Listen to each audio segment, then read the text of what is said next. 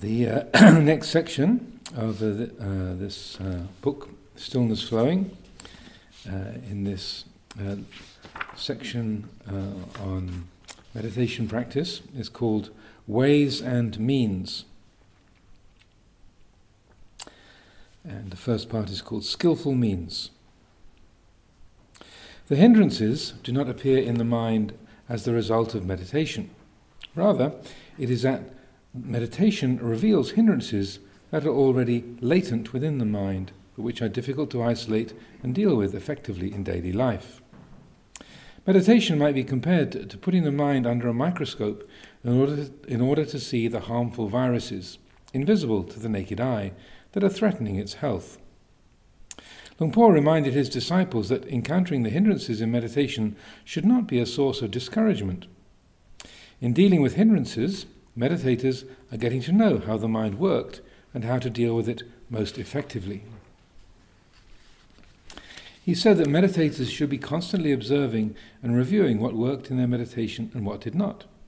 They should treat their mind as parents did a child, expressing a measured appreciation and encouragement when it did well, being consistently firm and fair when it needed admonishment. The untrained mind was like a willful child that followed its moods and often got into mischief. The meditator was not to smother the mind with overly close attention, but to keep a constant eye on it wherever it might go and to prevent it from falling into danger. Learning from mistakes and being creative in finding ways to deal with problems that arose in meditation were good things. At the same time, care should be taken not to develop so many skillful means that the essential simplicity of the practice was forgotten and more harm done than good. So this term skillful means, it's an English rendering of the Pali word upaya. So it's a kind of Buddhist jargon word, an ordinary English. I think skillful means. What does that mean? But it's a Pali term, and it refers to various different approaches or ideas or principles or techniques, different things that might be used for particular tasks of work in dealing with the mind and its habits, its tendencies, and so forth. Also, I think Ajahn Jayasaro's comment here about meditation is like putting the mind under a microscope, and just as when you take a drop of water and put it under a microscope, you can be kind of shocked by all the kind of little bugs and creatures, different things swimming around in a seemingly innocent drop of water, let alone looking at our skin and all of the bacteria and colonies of different microorganisms living on our skin. The impression that many people get when they start to meditate is that, and this is something that it comes up in Luang Por Chah's comments, Luang Por Sumedho's comments, where they say, before I started to meditate, I thought I was quite a nice person, generally liberal and friendly and non-violent, easygoing, try to get on with people, reasonably good person. Then I sit down to meditate, and it seems like my mind is just filled with jealousy and fear and anger and lust and laziness and what they call a multiple hindrance attack. So you have all five and a few extra hindrances all happening at the same time. But it's rather like putting your skin under a microscope or a drop of water or whatever, that by looking close up it can be quite alarming or startling. And so that sometimes it's very discouraging. You think, wow, I was fine before I started meditating. There's all this horrible stuff in my mind. But the way he puts it here is very helpful, I think, in terms of saying it's how we get to know what has been influencing the mind ever since we were tiny, since the beginning of our life. And so it's getting to know the different microbes that we're carrying around on our skin, or getting to know what's in a drop of water. It's always been there, so this is a task of getting to know it, how it works. And then through that knowledge and, beginning to understand these things that already have an influence over the mind, and an influence over our life, then we can start to work with them, and so that that's a very common experience, and so those of you who might have been feeling that, like, I was fine before I came to the monastery, And now I'm this sort of seething mass of anger and laziness and greed and confusion.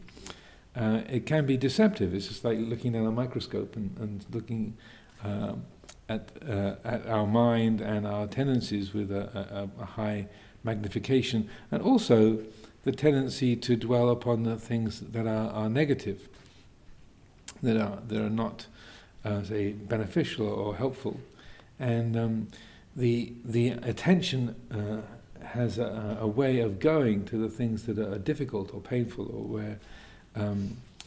where the friction or the tension forms in the mind. And we can often miss a lot of those good qualities, those things that are genuinely beneficial and helpful, things that are very noble. And I think the other day I was quoting Ajahn Chah giving encouragement to the young Ajahn Sumedho when he thought that his mind was so poisonous and agitated and confused that he was polluting the atmosphere of Wat Pah Pong, and he should go away because he's just got so much jealousy and anger and restlessness, and that he would be better off just being somewhere else because he was lowering the standard of mental states at Wat Pah Pong.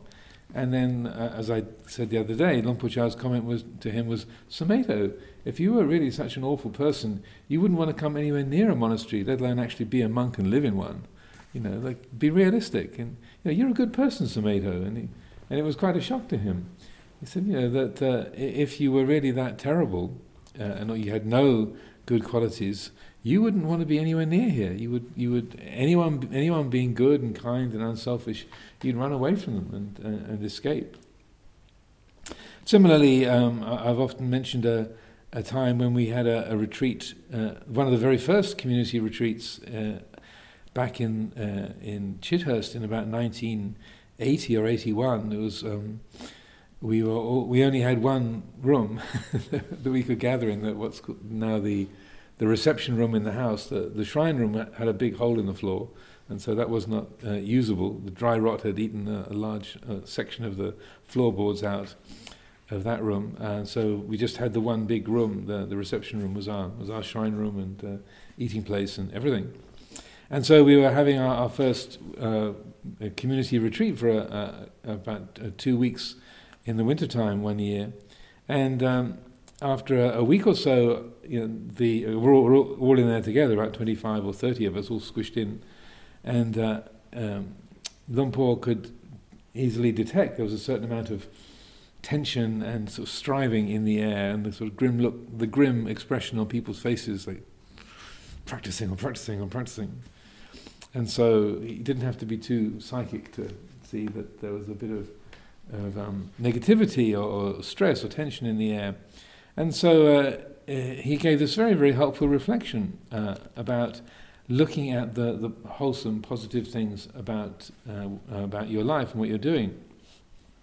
And it really did have a big impact on all of us, because he would give Dhamma teaching or reflections a couple of times a day, 2 or 3 times a day, every day, on that retreat. And so he said, please reflect on the fact that none of you have killed anybody during this week together. All of you have refrained from murder. This is great. This is more than many people around the world can say they have done. That none of you have actually attacked each other. You haven't even physically harmed each other, let alone killed anyone. Well done. Sadhu, sadhu, sadhu.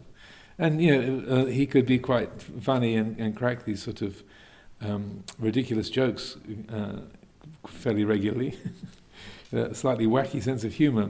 But as he continued, you really got a sense of what he was pointing to. So that's, there's a group of people, 25, 30 people gathered in this place. How amazing that none of you have acted in any kind of violent way. You're also not even talking to each other. You're restraining your speech, so you're not even attacking each other with words. Amazing, wonderful. This is great. Good job. This is not a small thing. This is not a minor achievement. Sadhu, sadhu, well done. And then none of you have stolen anything. This is extraordinary, the amount of restraint. We're all living a renunciate life. We have almost no possessions apart from our robes and our alms bowls, and none of you are taking anything from anyone else. Well done, well done. And celibacy, we're all living here together and everyone is celibate. That's amazing. well done, this is extraordinary restraint and say nobility in your intention and living with each other in such close proximity and being so disciplined as to not follow sexual impulses. Well done, well done. And he was kind of playing with it and just sort of overstating things in some ways, but also he was right on the mark. It's like, yeah, that's not, and it was as if for the last week none of us had actually noticed the sort of wholesome qualities, or what had actually brought us there to practice meditation, to be nuns and monks living in that place, and to be endeavouring to train the mind, because all of our attention was going, oh, my mind just won't concentrate, or I'm filled with annoyance about this person who's just so irritating, and this filled with these say afflictive impulses and such like. During that retreat, there was an Anagarika, just to share with you. So I was a very junior monk. I think I had one reins at that point. I was a 1-year-old monk. There was an Anagarika, and we were all so tightly packed that we were all just sort of in kind of in lines together. So this Anagarika was sitting right in front of me, and when he had quite good concentration. But when he was on his breath, so Lumpur was teaching a lot of mindfulness of breathing. So this Anagarika had quite good concentration, but when he was concentrated, then his breath would be very deliberate. So it's right in front of me. Well, he's sitting sort of. So I was looking into his left ear, but he was sitting right in front of me, and so he would breathe. So it's very, very loud breathing, and so and then when he would get distracted, then his breath would go quiet. So oh, good, he's gone off. He's drifted off. But then he'd notice he was distracted, and then he'd sit up straight and then concentrate on his breath again, and go back to the sort of snorting breath mode. So. So I was experiencing a lot of aversion to this particular person breathing. Why does he have to breathe like that? Doesn't he know how annoying it is? And eventually, I developed the practice of mindfulness of somebody else's breathing, because his was much louder than mine. And I thought, well, if I'm paying attention to his breath anyway, I might as well just forget mine and just listen to his and just use that as my meditation object. So that's an example of an upaya, a skillful means, like. If your breath is not accessible but somebody else's is, then use that. So it was a very helpful thing to bring up to our attention that we forget the good that we're doing. We forget the noble intentions that we have in coming to live here, whether we're committed to the monastic life, or whether we're a lay person who's been living here for a long time, or coming to help for the winter retreat, whatever it might be. We can overlook our noble intentions and our skillful qualities because they don't really stand out. And the attention goes to being lazy, being angry, being selfish, being fearful, being worried, and so on, because that's a bit more sharp-edged, it more easily gets our attention. So it is helpful in that respect, and to be aware, this is the microscope effect, but to take a step back and to also consider the good that we are doing, and the say nobility or the skillfulness of our intentions. Well, this is called chaganusati, or recollecting your own goodness, not to be proud or inflated or sort of competing for the sort of Monk of the Month award or anything like that, but simply to recognise, that's actually not a bad thing. It's kind of marvellous that we can live with such wholesome and skillful intentions and be guided in that way. So the first of these passages about skillful means is about physical pain. Begins with Lumpur Cha speaking. Sometimes you may break out in a sweat, big beads as large as corn kernels rolling down your chest. But when you've passed through painful feeling once, then you'll know all about it. Keep working at it. Don't push yourself too much, but keep steadily practicing. Physical discomfort arising during sitting meditation can range from a dull ache to cramps to agonizing pain.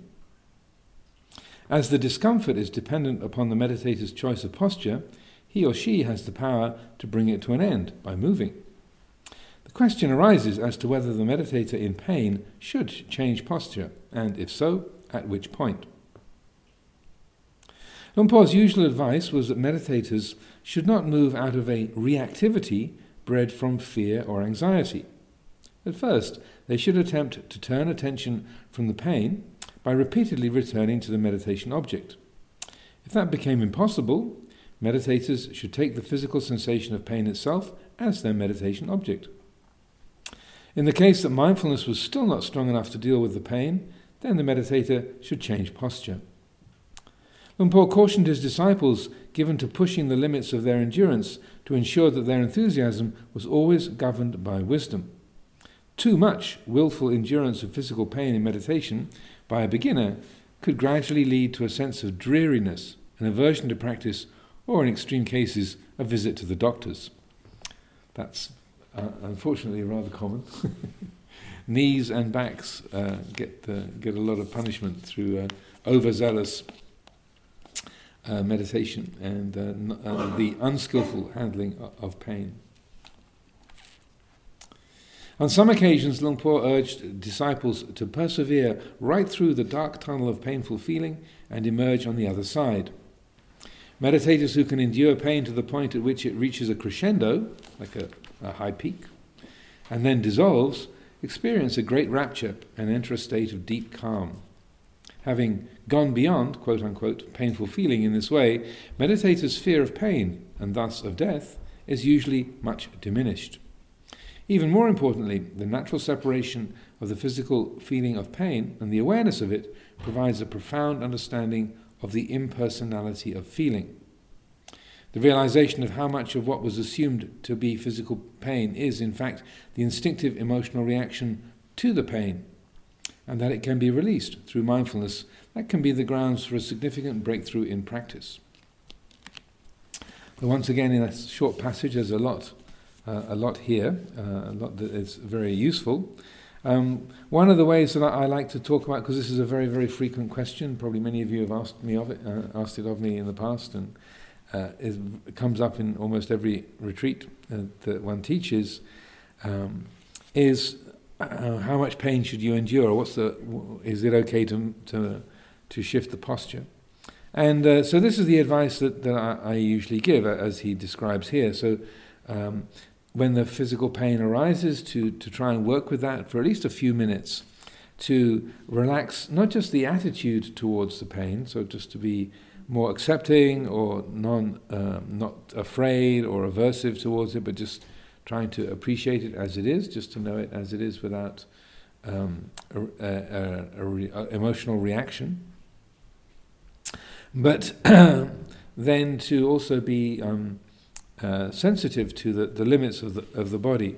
And so this process he describes here, first of all, just trying to let go of the pain if it's not avoidable or keeps grabbing the attention, then you take the mind off whatever other object you've been focusing on, say the mindfulness of the breath, or listening to the inner sound, or if you're trying to practice an open awareness, and you bring the attention right onto the place where you feel the pain in your knees or your back or wherever it might be. And you make that pain, just like I did with that Anagarika's breath, you just make that the object. So rather than getting in the way of your meditation object, you put it to work, you make it the object.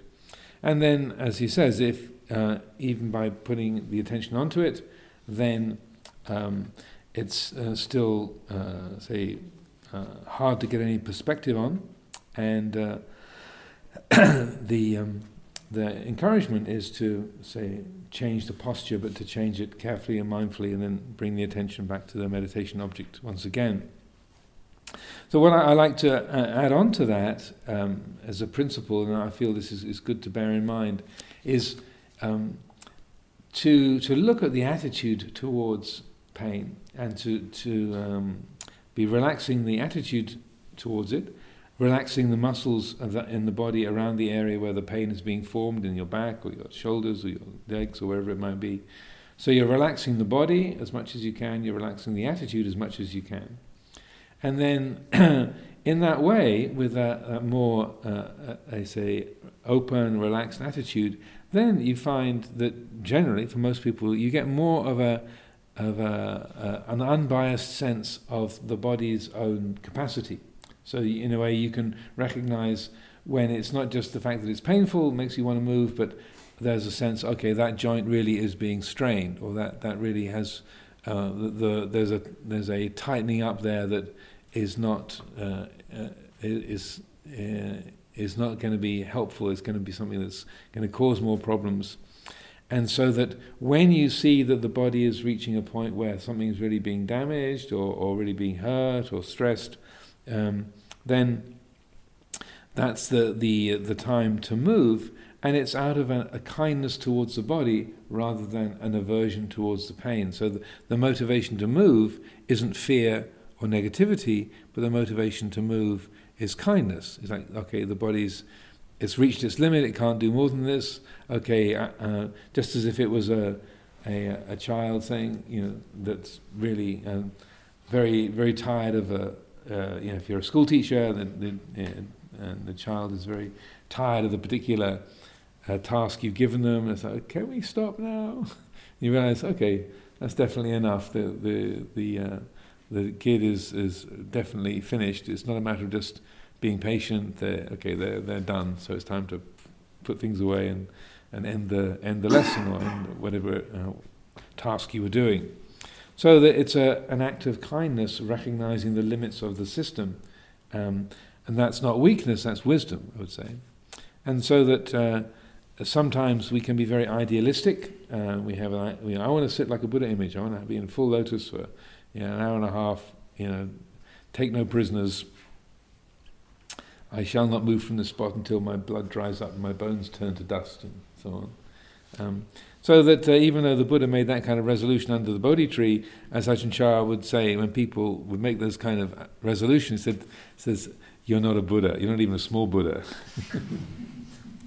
So don't. If you had the barometer of the Buddha, then okay, but you don't. You're not even a small Buddha. So just chill.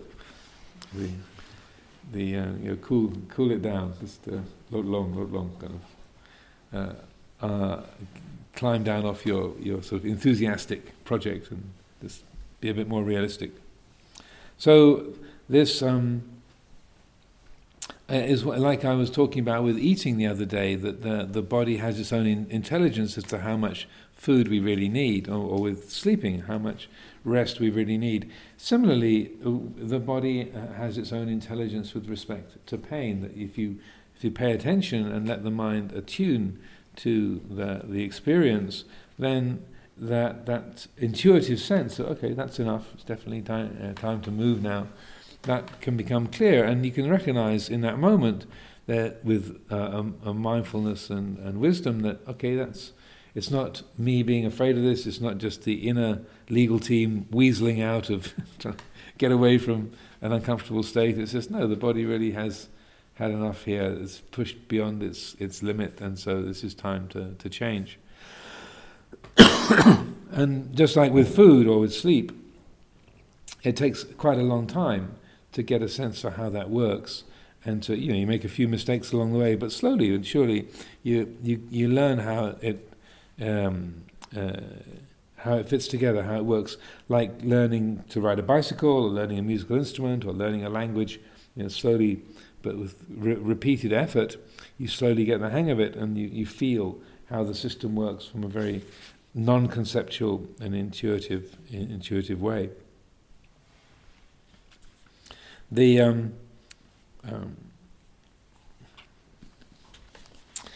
Sometimes it can be very useful to be very resolute and say, okay, I'm getting a bit too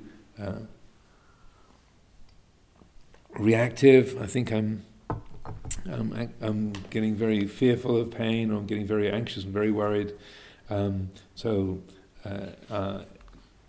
we can sometimes make a decision, okay, I really want to make more of an effort to deal with painful feeling. And that can be very worthwhile. That can be something that's useful because, as he points out in this last passage here, getting to know the difference between physical pain and the instinctive emotional reaction to the pain, that's a very important thing. Like when Lumpur Sumedho first came to this country in 1977, he'd never been on a meditation retreat before. It's like in the forest tradition, they don't have the sort of silent retreats, like the sort of the 10-day retreat model didn't really exist. That was something that was invented in Burma in the 1950s, and so that the main focus, I mean, they would have periods of time with lots of formal practice together, but it was not the sort of silent retreat or when just sitting and walking all day long in a systematized way, or certainly not with lay people. So when Ajahn Sumedho first came to England and people were interested to have him lead retreats, he didn't really know what a 10-day retreat was. So he thought, well, I better. First of all, he was like, this is a waste of time. Monastic life is the true way, and so he was a bit kind of old school, as they say.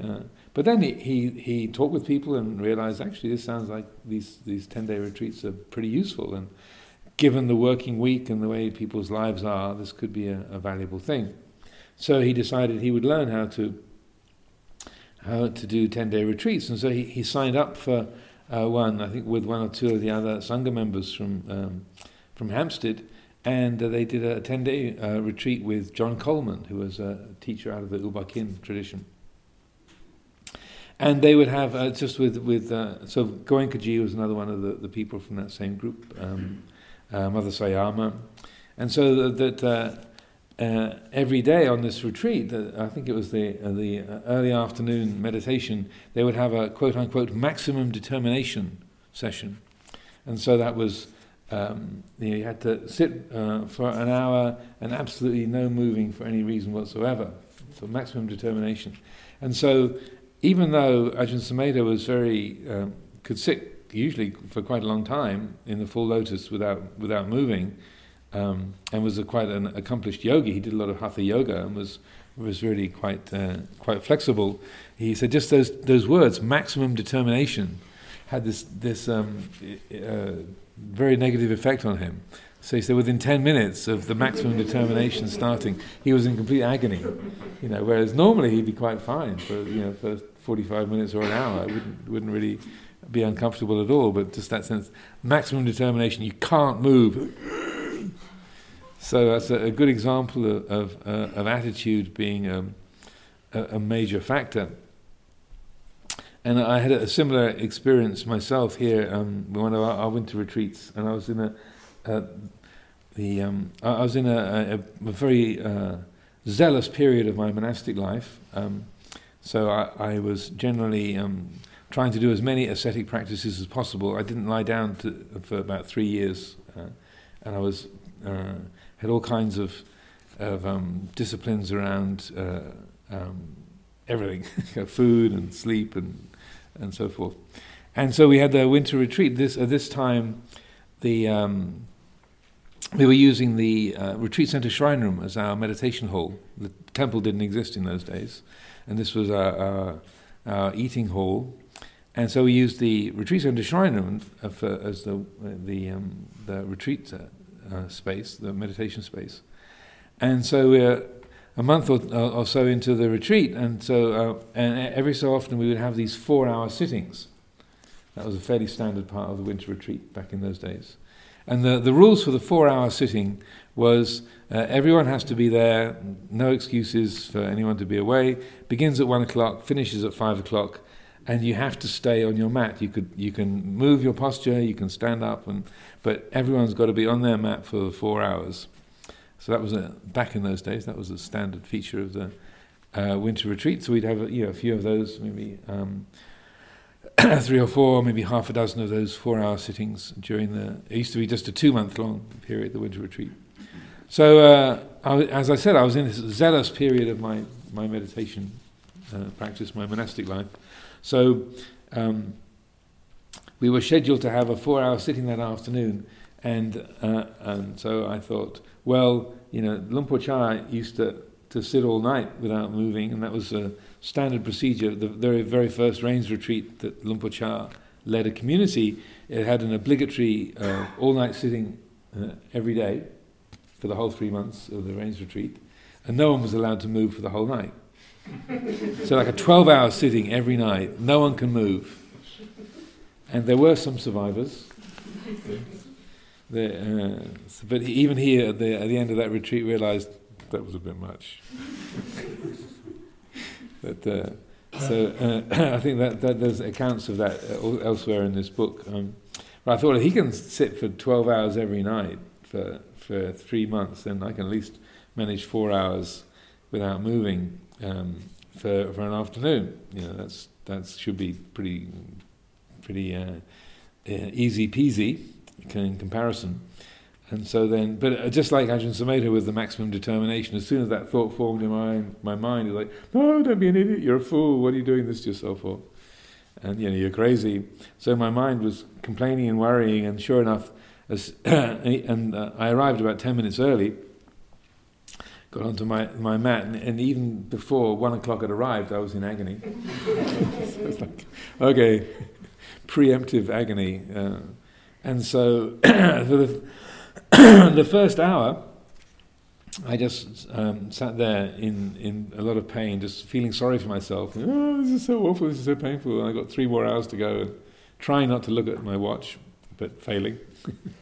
And so then, after about an hour of this sort of aching, painful misery, I realized that I'd spent that whole time there, and there was 60 other people in that room, and I had not a single thought of concern or even appreciation that anybody else was there at all. Just that, it's like, is that amazing? A whole hour has gone by, and I've had just completely obsessed with me and my pain.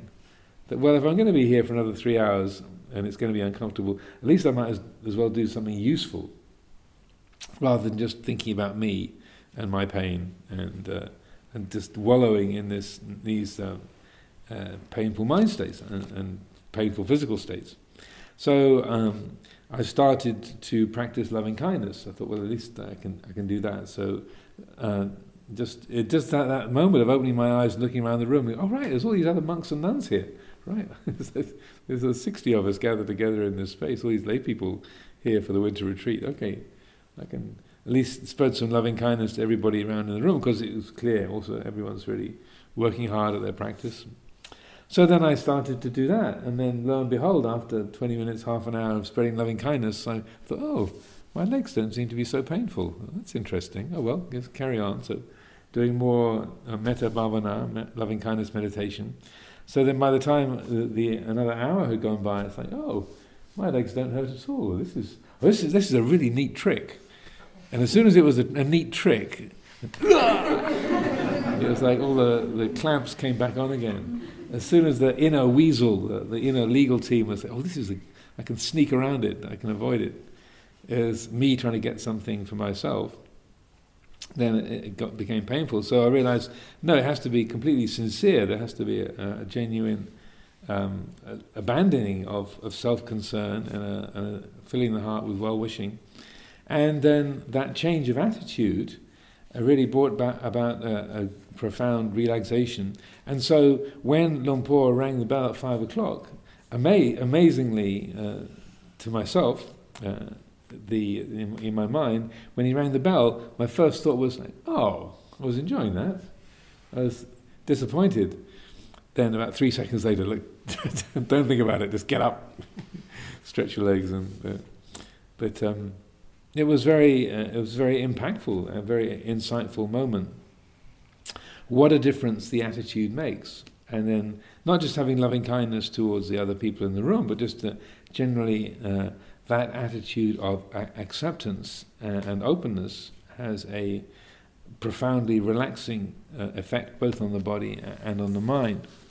So this principle is called the two arrows. So there's a short discourse in the Samyutta Nikaya called the Salla Sutta. Salla is the word for an arrow, S-A-L-L-A, Salla. And the Buddha the Buddha uses a military analogy in this respect. He was a soldier before he was a monk. People don't always appreciate that. So there's a lot of military language in his teachings. So he said it's like a soldier on a battlefield being shot by an arrow. So physical pain is like being hit by an arrow. No one can avoid that, whether you are an ordinary, unenlightened person, you're an enlightened person. If there's a body and a mind, physical pain is unavoidable. Necessarily it's going to be there. That's the first arrow. No one can avoid the first arrow. The second arrow is what the mind adds to it. As Ajahn Jayasara puts it here, the instinctive emotional reaction to the pain. So negotiating, resenting, fearing, hating, waiting for it to be over, trying to get away from it, all of that sort of cluster of aversive and fearful feelings around pain. That's the second arrow. And so that can be avoided. That second arrow can be dodged. So when we talk about the ending of suffering, dukkha nirodha, it's all about the second arrow. It's not the first arrow. The Buddha himself had chronic back pain. And so when he was an old man, according to the suttas, the Mahaparinibbana Sutta opens with him saying how his body is like an old cart, like an old wagon or a wheelbarrow held together with wire and string and patched up. He says, and the only way he can experience comfort is to completely absorb his mind into emptiness. So only by disconnecting completely from the sense world could he be comfortable. As soon as his attention was connected to the seeing, hearing, smelling, tasting, touching, and so on, he was in pain. And so there's frequent references when he was old to that condition. Sometimes he's giving a Dhamma talk and he says, "Sariputta, my back is paining me, I'm going to go and lie down. The assembly is still awake, you carry on giving them a Dhamma talk. I'm going to go and rest." And there's no sort of pretending it's not real pain or it's just a teaching device. No, it's pain. It's like he's feeling that strain in the system, so he goes and rests and stretches his back out because it's painful to the extent that it's getting more getting a lot of his attention. So that principle of the two arrows is extremely important. So that, as they say, it's one of those San Francisco Bay Area bumper stickers that they have. They specialize in philosophical bumper stickers. They kind of put in the back of your car so that you're offering advice to people behind you on the highway. And it was pain is unavoidable. Suffering is optional. Put that on a T-shirt as well. So pain is definitely part of our life, but the suffering on account of it is optional. So the second arrow is what the ending of suffering of the Four Noble Truths is about. And so that capacity of there can be physical pain there. I mean, like the experience I was describing in the retreat center shrine room, it's like the pain was not there by the end of it, but even when it's there, we realize that it can absolutely not be a problem. It's just an ache. It's just a feeling of tension or stressing. And if the body isn't really being damaged, then we can be at peace with it. The pain is there, but it's absolutely not a problem. And the older we get, and the more aches and pains that we have, the more valuable that is as a skill. Even if you're younger, you can have all kinds of aches and pains and injuries and so forth. But as we get older, they multiply. So please be assured of that. That's the natural course of things. But the issue is that if that attitude is trained, if the mind is really trained in a skillful way, then regardless of how much pain there is, the mind can be completely at peace with it. It's also said, it's more of a commentarial tradition, but it's said that the Buddha also had constant headaches in the latter years of his life from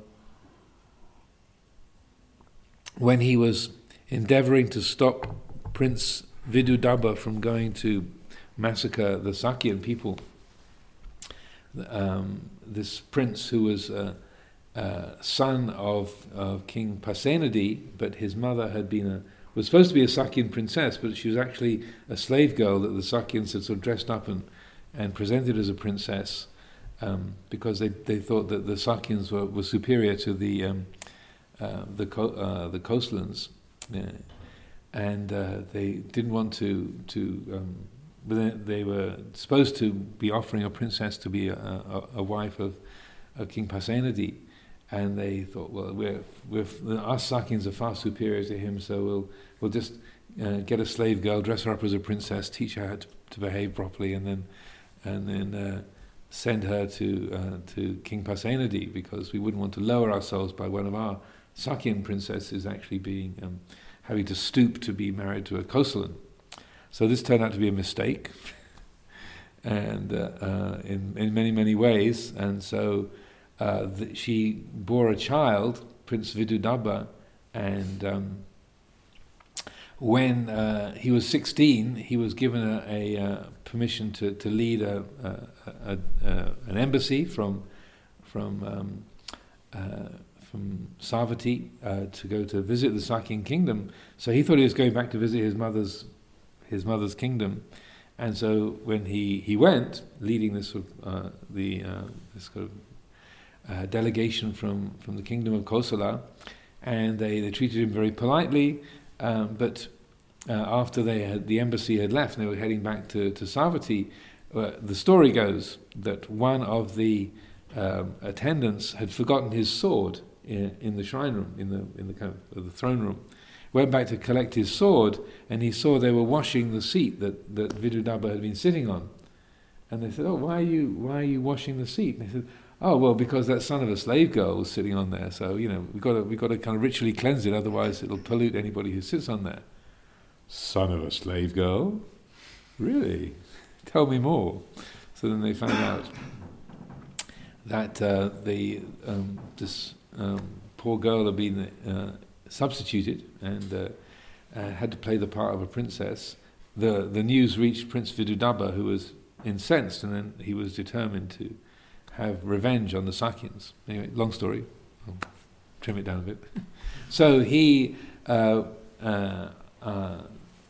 having got back to Savatthi, and also within a few years gaining strength and becoming more powerful and influential, then launched an attack on the Sakyans. So he took an army to the north to attack the Sakyan kingdom. And the Buddha saw this was happening, and so he sat down by the roadside, and there's this incidences where Vidudabha comes with his army, and the Buddha's sitting under the shade of a tree by the roadside, and then he was sitting in the shade of a tree, but the sun had moved, and the shadow of the tree had moved, and so the Buddha was out in the sunlight, and he was using that being in the heat of the day as a way of saying, to Vidudabha, you've left the cool shade of understanding, and you're in the blazing heat of anger and revenge, and so just as being out in the hot sun, gives you a headache, then you being in the blazing heat of anger and vengefulness is going to be bringing you suffering. And so then Vidudabha then retreated and came back, and retreated and came back, and that happened 3 times over, and eventually the 4th time he came, the Buddha couldn't turn him back, and so he attacked the Sakyans and carried out this huge massacre, this kind of slaughter of the Sakyan people. So the story goes that from that time the Buddha had a headache for the rest of his life from that incident by the roadside trying to turn Vidudabha back. And so that's more of a commentarial tradition, but that's also could well have a lot of truth to it. The attack on the Sakyans was historically very part of the canonical accounts, but this the account of the Buddha having a constant headache. So he had back pain and a headache in his old age, but he knew how not to make a problem out of it, and to take that as an example. So when we are having other aches and pains, and we find ourselves fearful, we're worried what it's going to turn into. Am I never going to get over this? Those who are in chairs feeling like, am I ever going to be on the floor ever again? That's in that moment. That's the anguishing is the second arrow. And say, well, okay, this is there's some pain in the body. It's got its limitations. Do I need to add to it by creating anxiety? Do I need to create aversion and fear and so on? So that getting a sense of avoiding the second arrow and how to do that is extraordinarily helpful for us. And that also the clarity that comes from, say, appreciating the first arrow in a non-reactive way helps us to attune to what the limits of the body are. So when you do need to change posture or get on a chair, you can. That's just what you need to do, so you do it. So any thoughts, questions, reflections on all of that? Don't be shy. Any of the other monastics, maybe? Just all? No? Okay, Vinny, go ahead.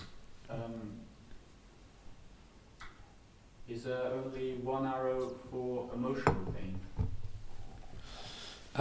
Well, the actual sutta itself refers to physical pain.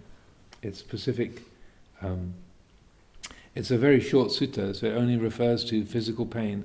But my experience is that it applies absolutely identically to emotional pain.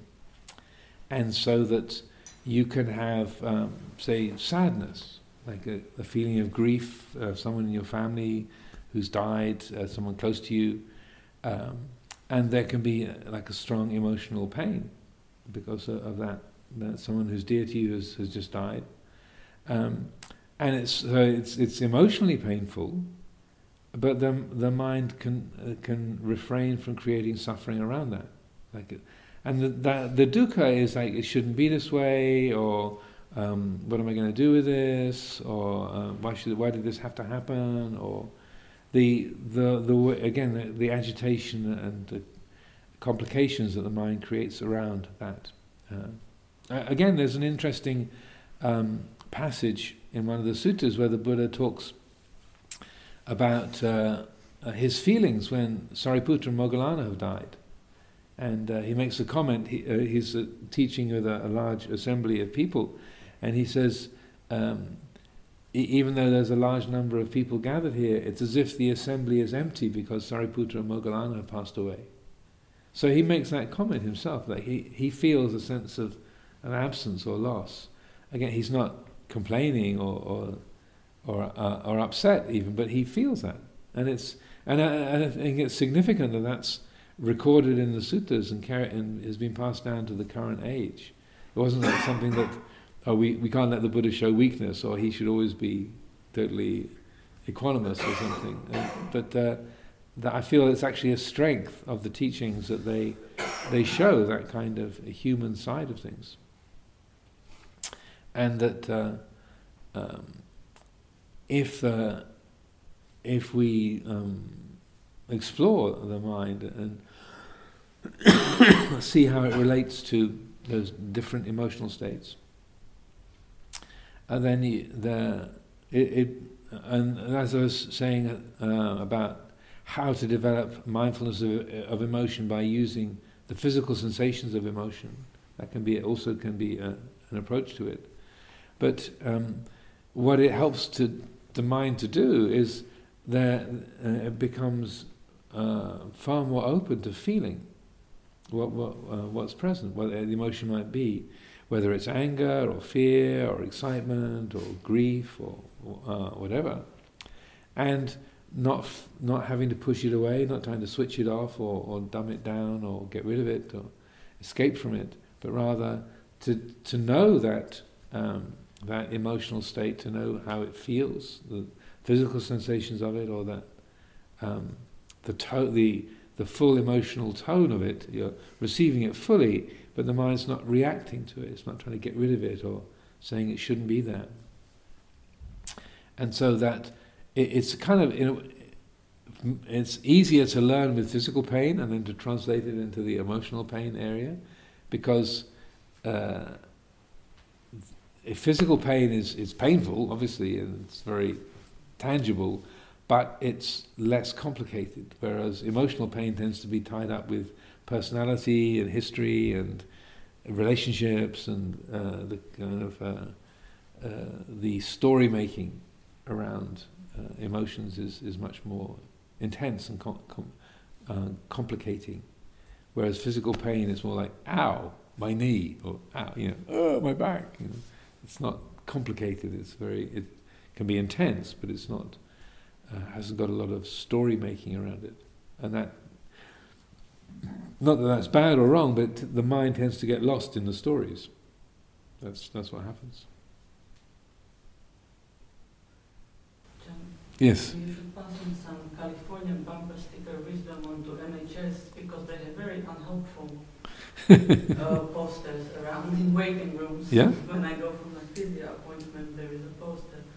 So as I'm sitting there waiting, there's a poster with a figure sitting bent over at the computer, and then it says, "Back pain doesn't kill, it tortures." So It's not very helpful, is it? exactly. So, some cheerful bumper.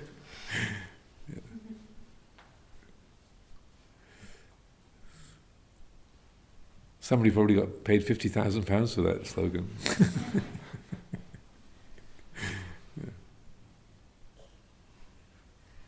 Yes. There's also theory, I think it's more like psychological theory, that trauma can get locked into the body. Mm-hmm. And, have you experienced that, or you met people who can, the pain which is due to trauma in the past that can be treated by focusing on that pain and resolving the trauma this way? To a certain extent. I mean, I'm not terribly experienced with that, but that certainly does seem to be the case for some people. And some traumas get sort of locked into the body, and and then approaching it, those issues through the body and through the body's say stressing and tensing and being knotted up in various ways. So what they call massage therapy is very big in California, and a lot of different kinds of body work. It's a very specific way of connecting the physical therapy side of it with psychotherapy. So there's a whole field of work and training in that. So quite a few of the people that we would meet on a regular basis did that kind of work as therapists or massage therapists. Or one fellow who was very closely associated with Abhayagiri Monastery had been meditating for years, and so he had, and also had done a lot of different kinds of osteopathy training and physiotherapy training and body work, physical therapy training. So he developed his own method, which is called Insight Bodhi Work, as in BODHI, kind of California marketing. So, but he was very good, and it was exactly that kind of principle, to trying to help approach people's mental blockages through the physical attributes of it. So. Different things work for different people. So that I'd say that every kind of trauma is accessible through the body. You just have to find where the knot is, and then work the knots out, and then the trauma will be resolved. I think that's saying too much. It's not that simple. But those things are related, and that they can be. There can be a close connection between what the body remembers and how particular, say, states or attitudes are like they become physical attitudes as well as mental attitudes. But I'm certainly not an expert in that. But there's a whole field of sort of spiritual approach around that. I remember there was when I was living up at Harnham. There was one Anagarika we had in the community, and he had had a lot of psychological trauma in the past. He was an adopted child, didn't know whose birth parents were, and that was this really huge issue in his life. And one of the reasons why he'd come into the monastic training was this sort of horrible childhood that he had and a sense of alienation. And I remember we had he was there with us for a winter retreat time, and somewhere during the meditation one day there was this literally a kind of loud this kind of loud crack, and what the heck was that? And it was seemingly it was Anagarika Pete's back, kind of, and he said, yeah, it felt like something that had been tied up for 100 years just let go, and it was literally you heard the sound like a sort of not like an iceberg falling off it, but it was a very audible crunch as something relaxed and let go, and then but also attitudinally within himself, it's like there was something that the meditation had sort of reached into a certain part of his memory and his kind of horrible childhood experiences, and something let go, and you could hear the letting go happening. It was from the outside, but from the inside, he was just whoa, almost like he didn't even realize quite the extent of what he was carrying around and holding on until something relaxed and some kind of knotted up tension was let go of. I hope you wouldn't mind me telling the story, but it was a very helpful moment for him. So 7 o'clock has come round already. These minutes fly by. So I'll leave it there for today.